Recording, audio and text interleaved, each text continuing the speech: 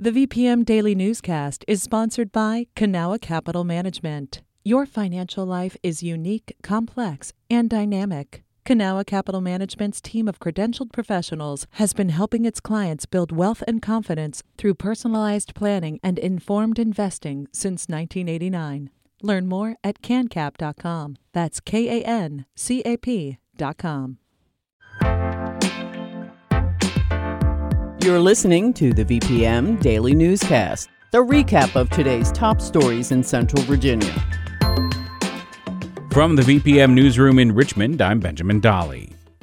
COVID-19 has been in our lives for 3 summers. At what point will we call it an endemic instead of a pandemic? That's a question we posed to Shatara Jackson, an epidemiologist with the Richmond and Henrico Health Districts.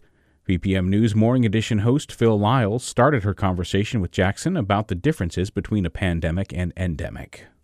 So pandemic refers to a disease outbreak that spreads across countries or a continent. Endemic means that it's here and it's somewhat predictable. So you might have times where you might have high case counts, or you might have low case counts. But it's to the point where we can't actually eradicate the disease. So it kind of stays with us. So a lot of people refer to the flu, for example, as endemic. Each year we have different seasons, whether they're really good or really bad, but flu is with us to stay. And that's kind of what endemic means, that it's a constant presence within a geographic region. Have we reached an endemic level with COVID-19? We are in the process of moving and preparing to move into an endemic state.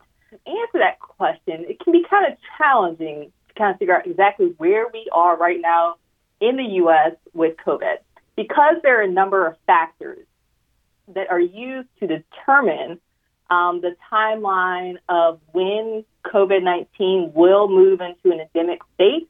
And some of these factors include the strength and duration of immune protection from vaccination and natural infection, patterns of contact with one another that allow for spread, the transmissibility of the virus, and the emergence of new variants. So on one hand, we've made a lot of advances and have a lot of resources.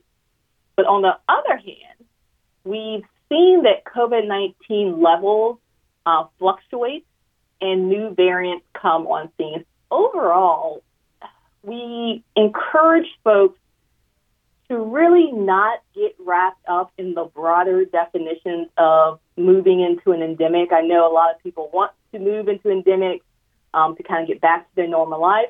Instead, I think people should really focus on the CDC COVID-19 community levels within their community. Now, how are health officials currently measuring the status of COVID-19 in our communities? And how should we make decisions about our activities based on COVID-19 levels?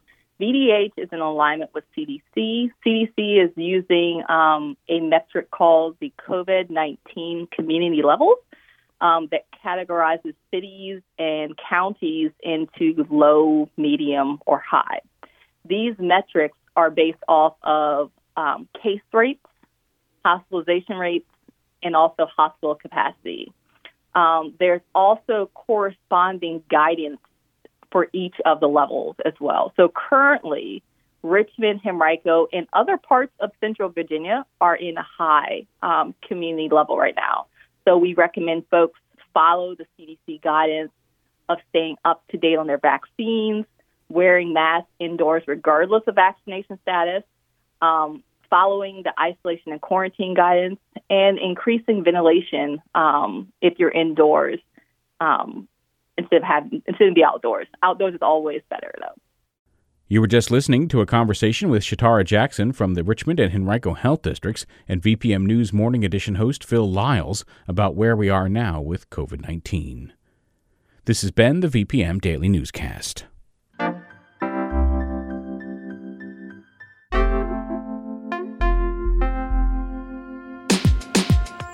You can stay connected to what matters by heading to vpm.org/news or follow us on Facebook, Twitter, and Instagram at myVPM.